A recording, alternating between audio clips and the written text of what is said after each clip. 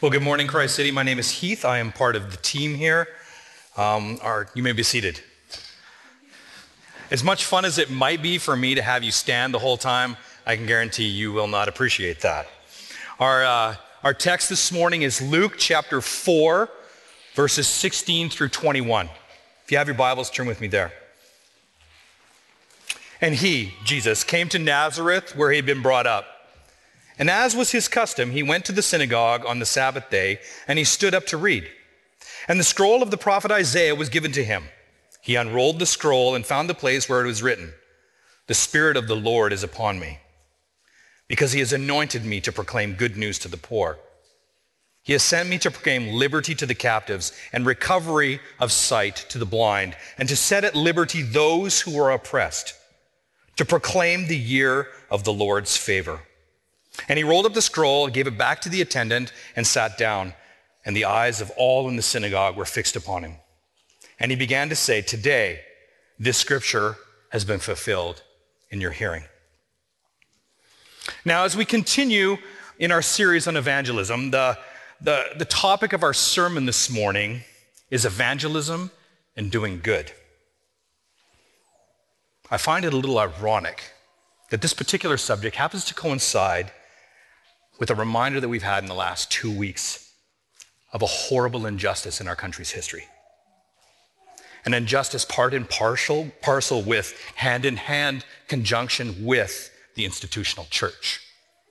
I can't go on and talk about doing good as a Christian without acknowledging this reality, where society and the church have failed.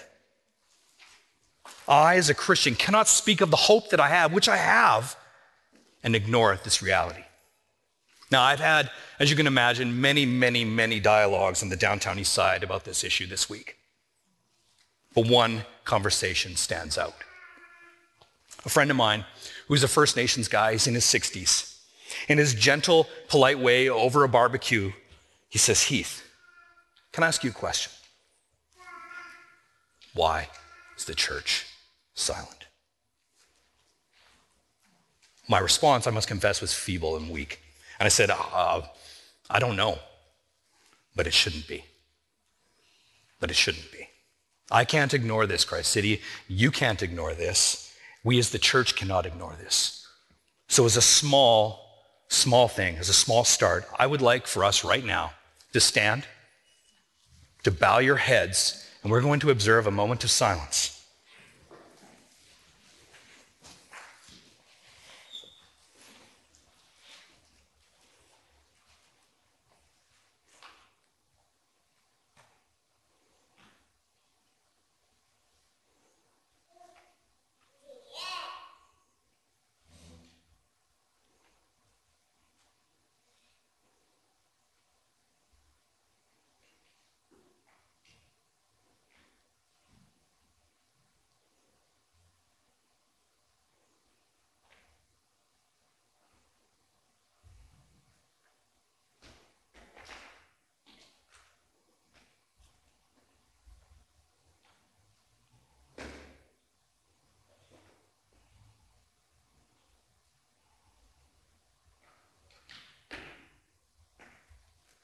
You may be seated.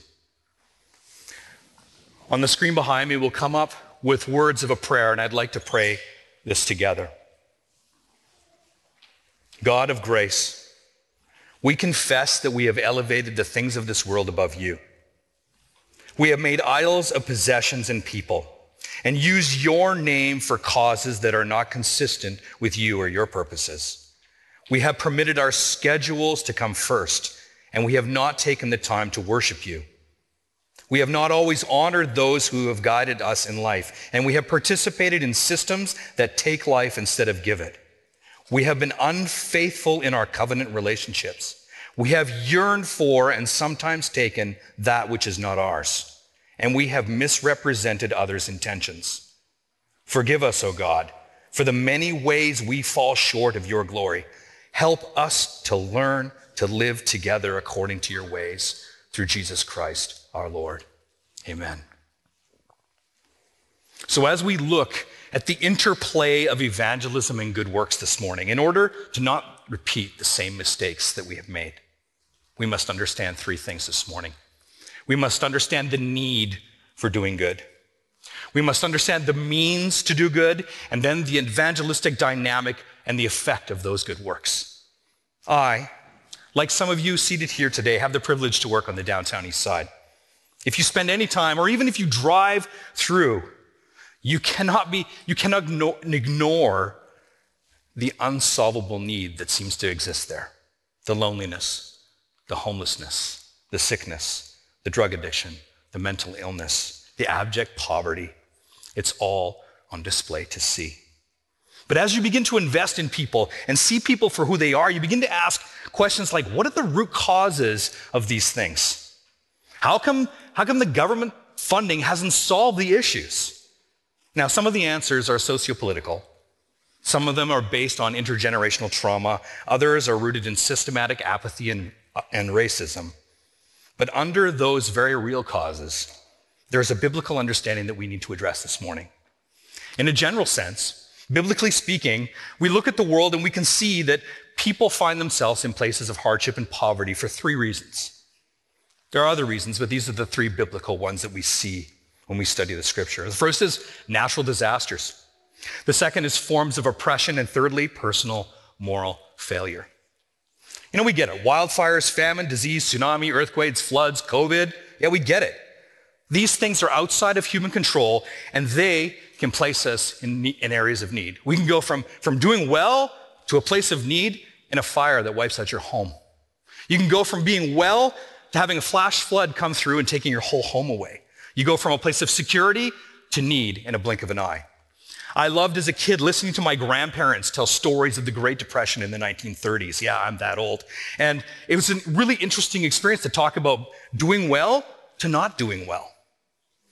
COVID, interestingly enough, has placed us right here, right now in that situation. Some of you I know are doing really well. Others of you are not so well.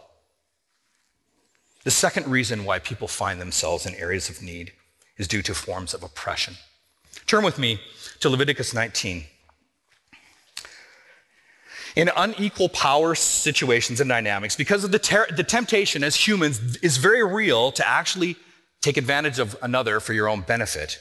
God, writing to his people, he says and gives them a list of rules so that people who are weak, poor, widowed, marginalized, and oppressed, that they would not be done to.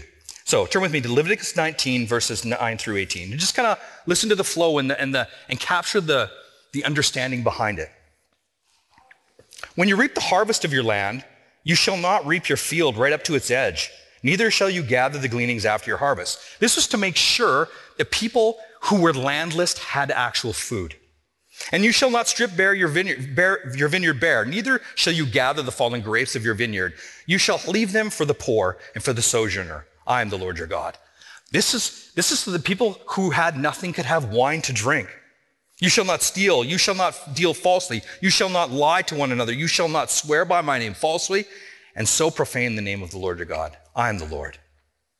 You shall not oppress your neighbor or rob him. The wages of a hired worker shall not remain with you all night until the morning. Fair, equitable, right? You shall not curse the deaf or put a stumbling block before the blind, but you shall fear the Lord. Fear your God. I am the Lord. You shall do no injustice in court. You shall not be partial to the poor or defer to the great, but in righteousness you shall judge your neighbor. You shall not go around as a slanderer among your people, and you shall not stand up against the life of your neighbor. I am the Lord. You shall not hate your brother in your heart, and you reason frankly with your neighbor, lest you incur sin because of him. You shall not take advantage or bear a grudge against the sons of your own people, but you shall love your neighbor as yourself. I am the Lord. These ancient codes were written to protect the ones in society who could not protect themselves, to guard against systematic oppression. Oppression, exploitation of the weakest in society, can best be expressed as advantaging oneself at the expense and disadvantage of another. Put another way, oppression or bias towards selfish individualism rather than concern for the common good. The Bible says that this is wickedness, foolishness, and sin. Whether it's an issue of slavery, whether it's armed conflict and wars, whether it's residential schools, skewed justice systems, workers' rights, gender bias, racial inequity, inferior education, financial exploitation, if someone or a segment of society, if they're in a position of power over somebody else and they use that for their own benefit, that is oppression. It locks people into cycles of need, and it contributes to brokenness that we see generationally and societally. And the last contributor to people in need is the category of personal moral failure. Now, this is a tricky one. It's a double-edged sword, and it's difficult. We have this expression in our culture that says, "You get what you deserve." Now, I categorically deny the universality of that statement. Sometimes it's true, cause and effect. But sometimes we get what other people deserve, don't we? Sometimes we get what other people deserve, and we bear the consequences for their sin, for another culture's sin. And that locks people into cycles of trauma and need. So what happens then in the response to that trauma? I decide, well, I'm going to deal with it myself, and I'm going to self-medicate or steal or do something in it. And what it does is that their sin causes me to sin, and it locks into a generational cycle of downward sin. Sin has consequences. But sin has also consequences for those around us. And the cycle repeats over and over and over again. Now look, nobody thinks that smoking meth is an awesome ticket to a longevity of happiness, do they? You have to ask, what is the purpose for their using? You can't just say, oh, you just got to stop. You have to ask, why are you using? More often than not, the more people I talk to, people self-medicate because of trauma done to them, often as children. Let me tell you an example. My grandfather left the family when my mom was like 8 years old. So my grandmother did the only thing in the 50s that she could do, was she remarried. And my step-grandfather's proclivity to drink too much alcohol led to abuse of not only my grandmother, but her 4 innocent children, which in turn, one generation later, led to me dealing with the fallout of the brokenness of both my grandfather's sin. But I'm fortunate. My cousins, my aunt, my uncles are locked into a cycle of poverty, of crime, of brokenness, and addiction. My family, on my mom's side, is like an episode of Ozark meets Breaking Bad. I kid you not. You can laugh, relieve the tension. That's the reality of my family. That's where I come from. You see, Christ City, we privatize our sin and we think that no one else is affected. Hear me. Our personal sin has societal consequences. And sometimes moral failure traps us, and sometimes our moral failure traps others. And we have this, it has this cumulative effect in culture and society.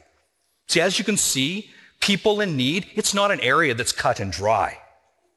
The marginalized, the poor, the people that you see on the street, this is a complicated situation. But it's not a new one. It's not even a political situation. It's a human situation, and it's sin. In conjunction with calamity, systematic forms of oppression and consequences of personal moral failure are the result of which that traps people into this cycle. The Bible calls this sin. We are trapped in sin. We are longing for freedom. We're longing for justice. We are longing for someone to help, someone to do good rather than evil. We long for what Proverbs calls the man of wisdom, for someone that will disadvantage themselves for the advantage of the other, the marginalized, the poor, and the enslaved. We need something outside of our situation to advocate for us, to save us. This is the reality at the very heart of good works. We need something outside of our situation to save us. And this is why we need our second point, the gospel, the means of good works. Turn with me to our text in Luke 4, and I'll read it again. And Jesus came to Nazareth, where he'd been brought up. And as was his custom, he went to the synagogue, and on the Sabbath day he stood up to read. And the scroll of the prophet Isaiah was given to him. He unrolled the scroll, found the place where it was written, "The Spirit of the Lord is upon me, because he has anointed me to proclaim good news to the poor. He has sent me to proclaim liberty to the captives and recovering sight to the blind, and to set at liberty those who are oppressed, to proclaim the year of the Lord's favor." And he rolled up the scroll, gave it back to the attendant, and sat down. And all the eyes of the synagogue were fixed on him. And he began to say to them, "Today, this scripture is fulfilled in your hearing." Now, a little bit of background information to help us understand the full weight of this text. Throughout the entirety of the history of Israel. Now, if you take your Bible and you read it from Genesis to Matthew, you will see that there's been a longing, a desire, a building expectation that bursts forth in Jesus of an expectant Savior, a Messiah, someone who will put all things right, who will restore justice. Prophet after prophet after prophet would speak of one sent by God who would right wrongs.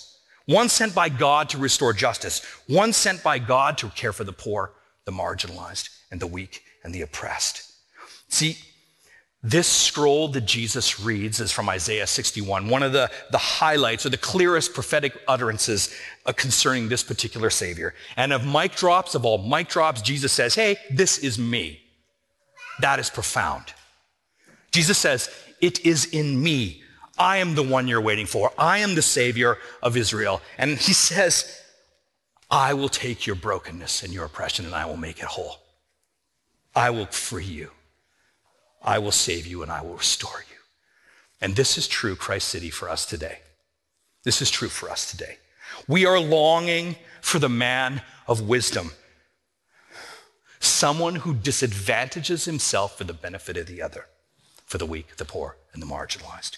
We need something outside of our situation, someone outside of our situation to save us, and that someone, Christ City, is Jesus. He is quite literally the means to do good work. Jesus bears all the consequences of the broken Levitical laws, because we've broken all of those. He bears all the consequences of our moral failures. And he dies in our place for when we have been the oppressor of peoples. In his victory over death, he advocates for us before the Father and those who are broken in spirit, those who are oppressed, and those who are freed are made whole. Now, J.I. Packer, the late J.I. Packer, has a unique clarity of expressing that truth this way. He says, "The gospel does not bring us solutions to the problems of suffering and injustice. It does, rather, but it does so by first solving the deepest of all human problems, the problem of man's relation to his maker. And unless we make it plain that the solution of the former problem depends on the settling of the latter one, we are misrepresenting the message and becoming false witnesses of God." Christ City, our efficacy, our means to do good is not in our superior ideas. It's not in our good ethics or our morality. No. Our good works are sourced completely, wrought by the work of Jesus on the cross to restore our relationship with God. The gospel change that is effected in our hearts then has a ripple effect in others' lives by good works. Do not mistake, Christ City, the gospel for the effects of the gospel. Our good works are an outflow of this change accomplished by Jesus. Now, I know a guy who a year and a half ago was living in a tent in Oppenheimer Park. Someone showed him kindness. Someone helped him out. Someone preached to him the gospel. Somebody told him about Jesus, got him a home. And this guy now has a job, and he regularly helps other people because his life has been changed. And this brings us to our third point, the evangelistic effect of good works. Now, as I stated earlier, my family is pretty broken. But I need to tell you the reason why my story is different than my extended family. When my mother was a child, a young couple who were new Christians at the time. They had had a healing in their hearts and their marriage was put back together. And as a result, they looked around their community and thought, well, how can we help? So they noticed a vulnerable sector of their city. And they opened their home and they took in teenagers, particularly girls from broken and abusive family situations. They showed them love. They showed them value. They showed them that they had worth and had a purpose. And they showed them the means by which they acted. They introduced these girls to Jesus. This couple, my spiritual grandparents, were compelled to action by the gospel. They themselves had been freed. And over the years, dozens upon dozens upon dozens of girls met Jesus through Daryl and Joanne. They were a living metaphor of the gospel in these girls' lives. They disadvantaged themselves for the benefit of rebellious teenage girls. Now, can you imagine a whole house full of rebellious teenage girls? I can't imagine anything scarier. It took a couple, through the power of the gospel, engaged in good works, saw the value of a broken little girl. My mom was the first one. They took her in. They showed her love. They proclaimed to her the gospel, and they gave her tools to forgive and survive her dysfunctional family situation. I stand here before you, quite literally, because of the gospel work of Daryl and Joanne McGee 50 years ago. Think about the ripple effect of their good works in my mom's life over the years. The ripple effect of somebody's good works led to anarchists finding Jesus in Greece. Think about that. That is the effect of gospel change in your heart and doing good works. The principle is this: the gospel change that is affected in our hearts has a ripple effect in our lives lived out by good works. It's an inside-out thing. Our evangelistic dynamic is directly proportional to how much the gospel has changed us personally. Our evangelistic dynamic, our ability to do good works, to be able to forgive one another, even the deepest trauma, is based on the work and the change wrought by Jesus in our hearts. My spiritual grandparents were radically changed by Jesus, and the ripple effect, it's in probably 70 or 80 girls. This is just but one example of the power, the evangelistic power of good works. I could tell you story after story after story after story, from the downtown east side to refugees fleeing war-torn Syria and Afghanistan, to providing skills for the unemployed, to proactively helping girls out of traffic situations. I have seen this reality played out time and time again all across the globe. Turn with me in your Bibles to Matthew chapter 9. Verses 35 through 38. Jake referenced this last week, but I need to deal with this again. We need to hear this again and again and again. Matthew 9, 35 through 38. And Jesus went throughout all the cities and villages, teaching in their synagogues and proclaiming the gospel of the kingdom and healing every disease and every affliction. When he saw the crowds, he had compassion for them because they were harassed and helpless, like sheep without a shepherd. Then he said to his disciples, "The harvest is plentiful, but the laborers are few. Therefore pray earnestly to the Lord of the harvest to send out laborers into his harvest." Now in Luke chapter 4, we saw Jesus declaring himself as the one promised to free people from oppression, from bondage, from slavery. In Matthew chapter 9, right here, we see Jesus actively engaged in this very work. He proclaimed, he did what he taught, he lived what he said he was, and he healed people, taught them the good news of the kingdom. And what was his motivation? His motivation, his impetus for engagement was what? Compassion. Compassion. He looked, he saw the crowds, and he had compassion for them. He saw people who were lost, who were adrift, who were broken. wayward sheep without anyone to protect them. In Jesus, we see the very heart of God for those who are at the margins of society. When your heart is changed by the gospel, you have the capacity to see people as Jesus sees people. You have the capacity to have compassion on people like Jesus has compassion on people. And then you can become the very thing in which Jesus calls us to pray for. We actually can become laborers in his harvest, someone who disadvantages yourself for someone else. This is the evangelistic dynamic of good works. So a couple of things to consider as we close. Now, some of you might be thinking, oh, great. I already suck at evangelism. You mean to tell me I have to go down to the downtown east side now and actually do some good works? I've got a busy schedule. I can't fit in one more thing.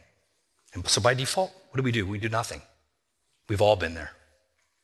Now, some of you might be living in the grip of trauma right now, and you can't even hear what I'm saying. To you, I'm sorry. Will you forgive me? Others, you'll hear this, and motivated out of guilt, you'll do better, you'll try harder. You will engage in good works, and eventually those good works will eat you alive. You will burn out. You'll become burdened and hardened and bitter and angry. I've seen this happen time and time again because you've sourced the power of your good works in yourself rather than in the gospel. So as a practical application as we close, I would like us to engage in a couple of things. Firstly, if you've not surrendered to Jesus, surrender to Jesus. Will you surrender to the one who can free you? Do you know him? Do you recognize that it's through him disadvantaging himself that you can be free?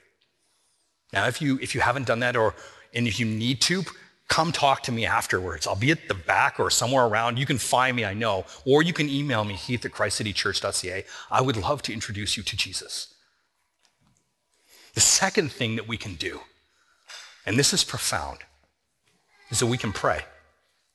Recognizing that it's through Jesus that we can actually do good works, I ask you, I beg you, I implore you for the rest of this month, every day pray, Lord, help me see people the way you see people.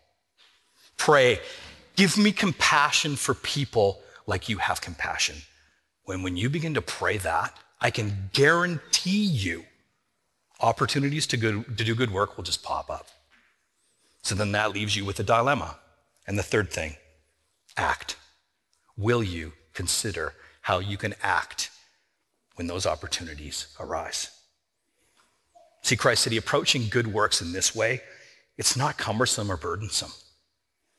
Over time, this pattern of prayer and act, it will actually help you to become cognizant of those people who are struggling in need around you. And through the power of the gospel, when you recognize that, you can actually engage in those things. Christ City, the gospel change that is affected in our hearts has a ripple effect in others' lives by good works. Let's pray. God, we thank you for this message of hope. We acknowledge in areas of our life where we have failed, and we rely wholly upon the work of your Son, the one who has purposely disadvantaged himself for the benefit of us. So Lord, I ask that you'd help us to pray.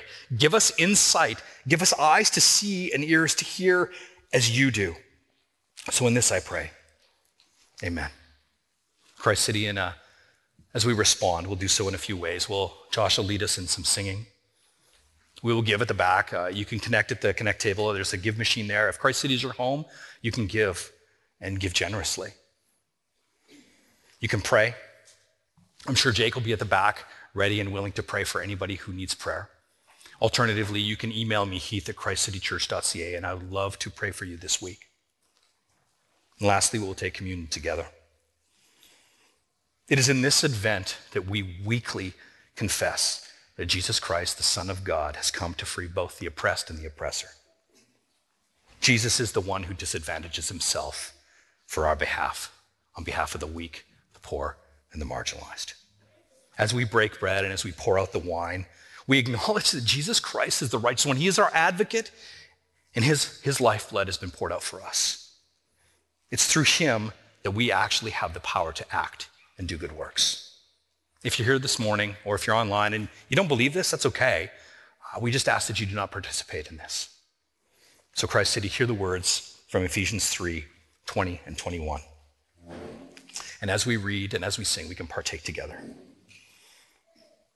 Now to him who is able to do far more abundantly than all that we ask or think, according to the power at work within us, to him be glory in the church and in Christ Jesus throughout all generations, forever and ever. Amen. Partake when you are ready.